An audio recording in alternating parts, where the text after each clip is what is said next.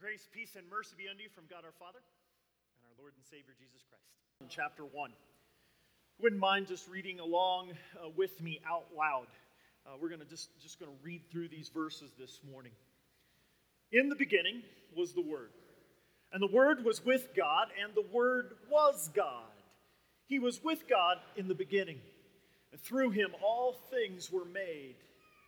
Without him nothing was made that has been made. In him was life, and that life was the light of men. The light shines in the darkness, but the darkness has not understood it. The Word came flesh and made his dwelling among us. We have seen his glory, the glory of the one and only, who came from the Father, full of grace and truth. John testifies concerning him. He cries out, saying, "This is he of whom I said, he who comes after me has surpassed me, because he was before me. From the fullness of his grace, we have all received one blessing after another." It's an amazing grace, isn't it? Think about it in these terms, right? God, who made the heavens and the earth, God who named each star and knows them by name, knows your name. He absolutely knows your name. He also knows where you were last night and what you were doing. And he also knows the night before, and the day before that, and the week before that. You see, there is no place that you can go where God hasn't seen or heard what you have been doing. This is what it means that God is omniscient, all-knowing. He is omnipresent, which means he is everywhere. There is no place to hide. What was your favorite hiding place when you heard these words? And I'm just going to use a name. It's kind of foreign to me for a while, but I'll just go ahead and use myself as an example. I didn't really hear this growing up very much. David, what are you doing and where are you? Now, if you maybe somewhat heard something along those lines, I mean, my mom claims, that when it went quiet, she knew to yell those two phrases, "David, what are you doing? And where are you?" You see, with God, he doesn't yell that out. It's not like he's fooled. It's not like he doesn't understand. It's like it doesn't mean that he doesn't know where you're at. See, that's what's kind of unnerving. There's no place to hide. There's no place you can go. There's no aloneness. There's no coffee shop on the outskirts of town, right? There's no store you can go and hide in. There's no closet. There's no place you can hide. See, in the midst of your sin, God goes, "I see it, I know it, and you can't get away from me." Now, my guess is for many of us, that's a little disconcerting. Because there's no one here today that's perfect. There's no one here today that is sinless. There's no one here today who wouldn't be embarrassed standing in front of God. Right? When you were watching the video, you see these sins go into that pile, right? I know many of you kind of latched on to some of those words, and you go, "Yep, that's mine." And some of the braver of you admitted, "Oh, so's that one, and that one, and that one, and that one, and that one." What, did they just have a camera in my household this week? Is my picture going to show up at the end? How many of you kind of thought that for a little bit? What? It was, wasn't it? There's a little bit going, how do they know? It was an overwhelming pile, wasn't it? You saw that image? It's a big pile of sin. It's a big pile of brokenness. It's a big pile of what used to be. It's a big pile of refuge and things that are destroyed because of the sin in my life. You do realize that, right? That the only commonality between all of your broken relationships is you. That the only commonality between all of the dysfunctional people in your life is you. And we like to blame all the dysfunction and all the other things on everybody else and all the sin that they enacted upon us. But in reality, our sin is our problem and my fault. And the pile grows. And it grows. I don't know where you grew up, but in Oklahoma and Arkansas, where my wife and I are from, we have burn piles out in the back, okay? There are places that you take your trash and you dump it back in the corner. And if you're lucky, you've got some trees that are kind of grown up around it, and every once in a while you put the trash back there, and you don't get to burning it, but you put it back there and you go, oh, see, look at our land, it's so nice and pretty. And until winter comes. And then the trees, the leaves all fall, and then you look and you can see the trash.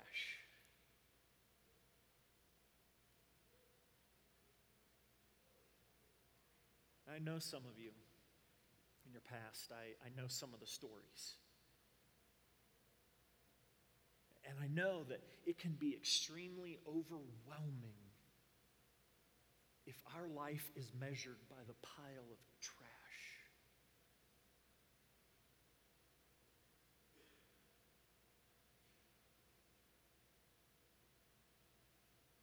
And that's why in this sermon series, we're going to look at how incredible God's grace is. Because that's the picture. It doesn't matter how young you are or how old you are. That picture of a pile of trash is all of us. And some of us, it's exposed. Some of us, our sin is known. Our pile of trash is out there for everybody to know. But others of you, you are just thanking God that Facebook and Twitter were not around when you were younger. That there were no cameras on the corners as you sped through town or on anybody else's cell phone with video. There are many of you today going, thank you, God, I grew up when I did. This is why grace is so amazing. This is why that we cannot pass by understanding that His grace is an incredible amount of grace. And we're not talking just the right amount of grace. We're talking about more than enough grace. We're talking about an abundance of grace. This is why in verse 16, for those of you that are following along, from the fullness of His grace, we have received one blessing after another. It's not that Jesus died once and for all. He did, and my sin is paid, and yes, that's great. But do you understand that His grace comes day after day after day after day after day after day after day after day for you? That's what is so amazing about grace, is that pile, right? That pile grows and grows sometimes, and it doesn't get burnt up, and we falter because of the weight and the shame of it, the stain of it. And yet His grace really wants to be abundant. It really does want to wipe it out. He wants to burn the trash. He does. So why do we not let Him? Why do we hold on to the trash? Why do we hold on to the sin?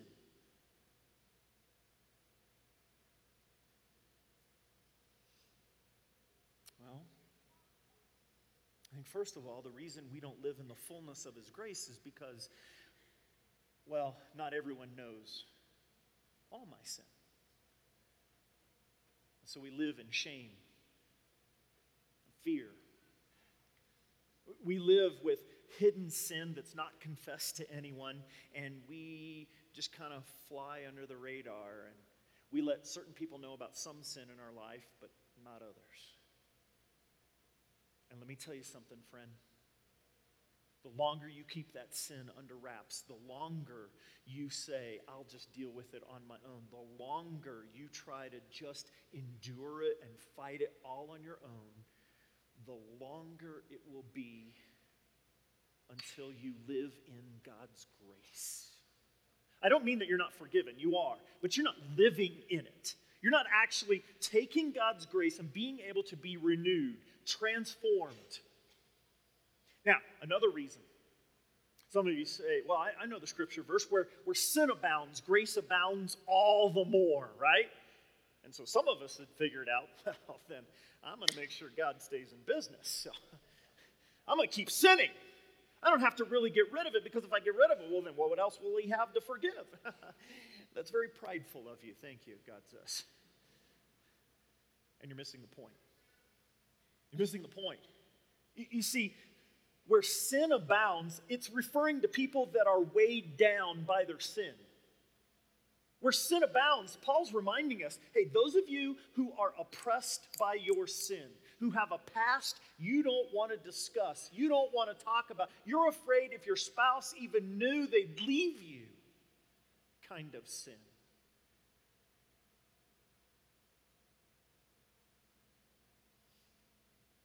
That's gotta come out in order for you to live in His grace. So this morning, I'd like you to practice a little bit. I'd like you to turn to the person next to you, and I'd like you to have a competition. Okay?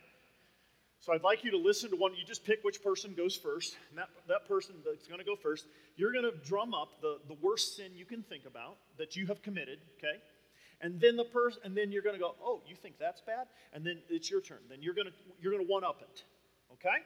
So I don't care where you start. I mean, you can start with, I stole a piece of candy when I was 2 years old. If you think that's the worst thing you've ever done, just go ahead. Now I want you to just compete. If you'll just go ahead and just do that right now, okay? Just go ahead, turn to the person next to you and compete with how bad a sinner you are. Just go ahead. We're family here. Yeah, this is all good. See, some of you are still hoping that I'm not serious.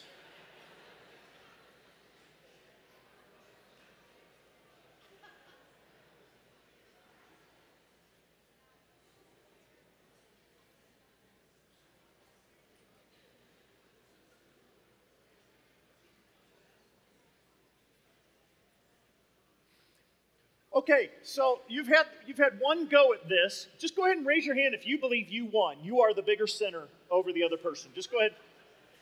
You're the winner. Just go ahead and keep your hands raised, actually. If you just kind of keep that raised, that's awesome. These are the winners. Okay? You are the worst sinners here. And you know what? Listen to me. God forgives you. He forgives you. He loves you. He is not mad at you.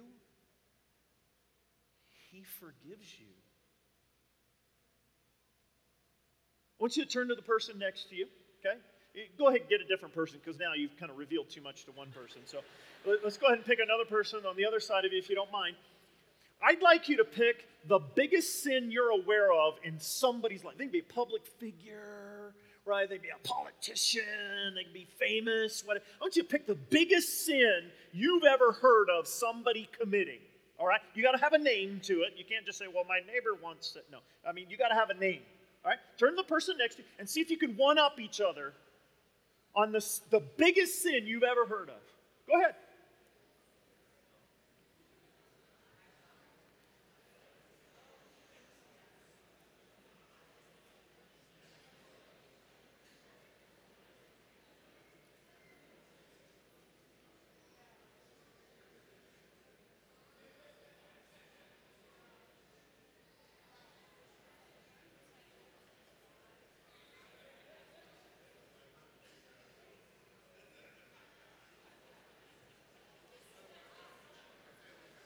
Okay.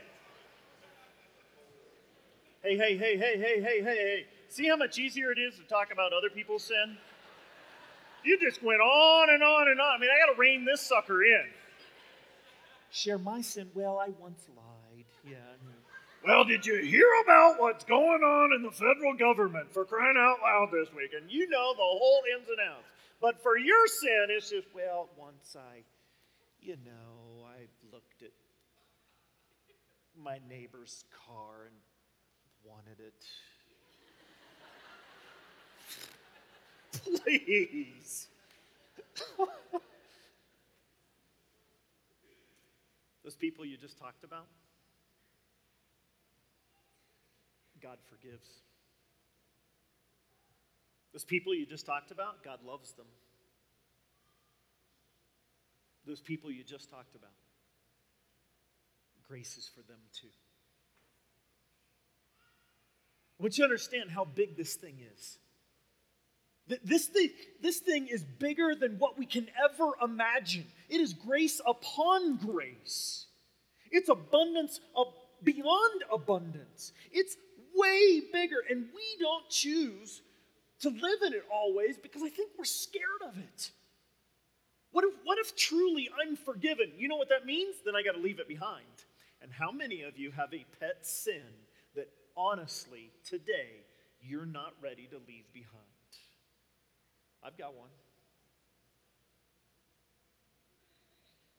I think when you get there, when you get to that point, now you're going to start to understand what it means to confess your sin, to lay it out in front, and to have God go, yes, that one.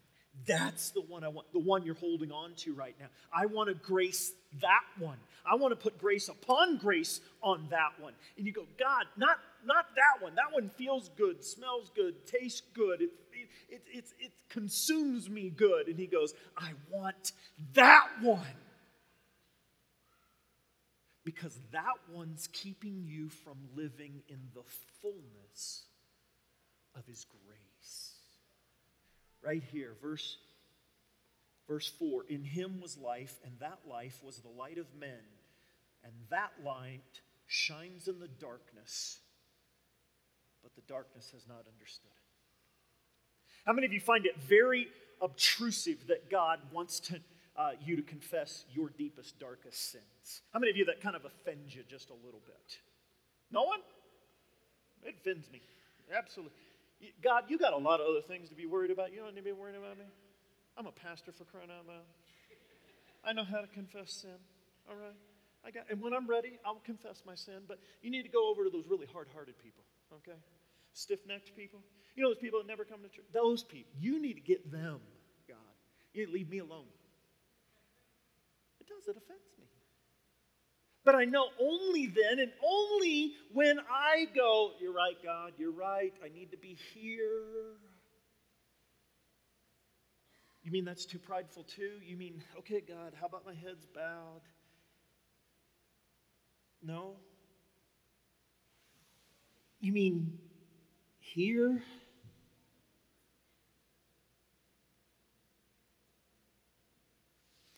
And it's there that I think he goes, yes. Laying flat on your face, at the mercy of God, literally standing at the foot of the cross, laying prostrate in front of him. We've got nothing left, no bones. Where literally the light shines in the darkness of your life and he goes, live now. You've confessed it. Now let's get over and let's live in grace. But we have this tendency to believe that what he's doing is just looking for the next thing that's wrong. And God isn't. He's not looking for the next thing that's wrong. He's looking for the next thing that's right. Right for you, right for your spouse, right for your kids, right for your people in your Bible study group, right for your neighbors. He wants to catch you doing the right stuff. But we live under that age-old view that all God's job is to look down and see what you're doing wrong. The burglar late at night had been scoping out this house. He goes into the house, it's pitch black, he doesn't have his flashlight on with him that night. He's rifling through drawers. All of a sudden he hears a voice, Jesus is watching. Yeah. And he's rifling through the drawers a little bit more, and he keeps on going a little bit more, and again he hears the same voice, Jesus is watching. He's getting a little bit nervous, okay, because he went to church when he was a kid, and he kind of knows what that means. He's starting to feel guilty a little bit. All of a sudden, he hears it one more, Jesus is watching! And he's like, that's it, I got to figure out what the heck is going on. He flips the light on in the bedroom, and there's a parrot, okay, sitting over in the corner. And right below the parrot's cage is a Doberman Pinscher. And the parrot says, Jesus, sick him!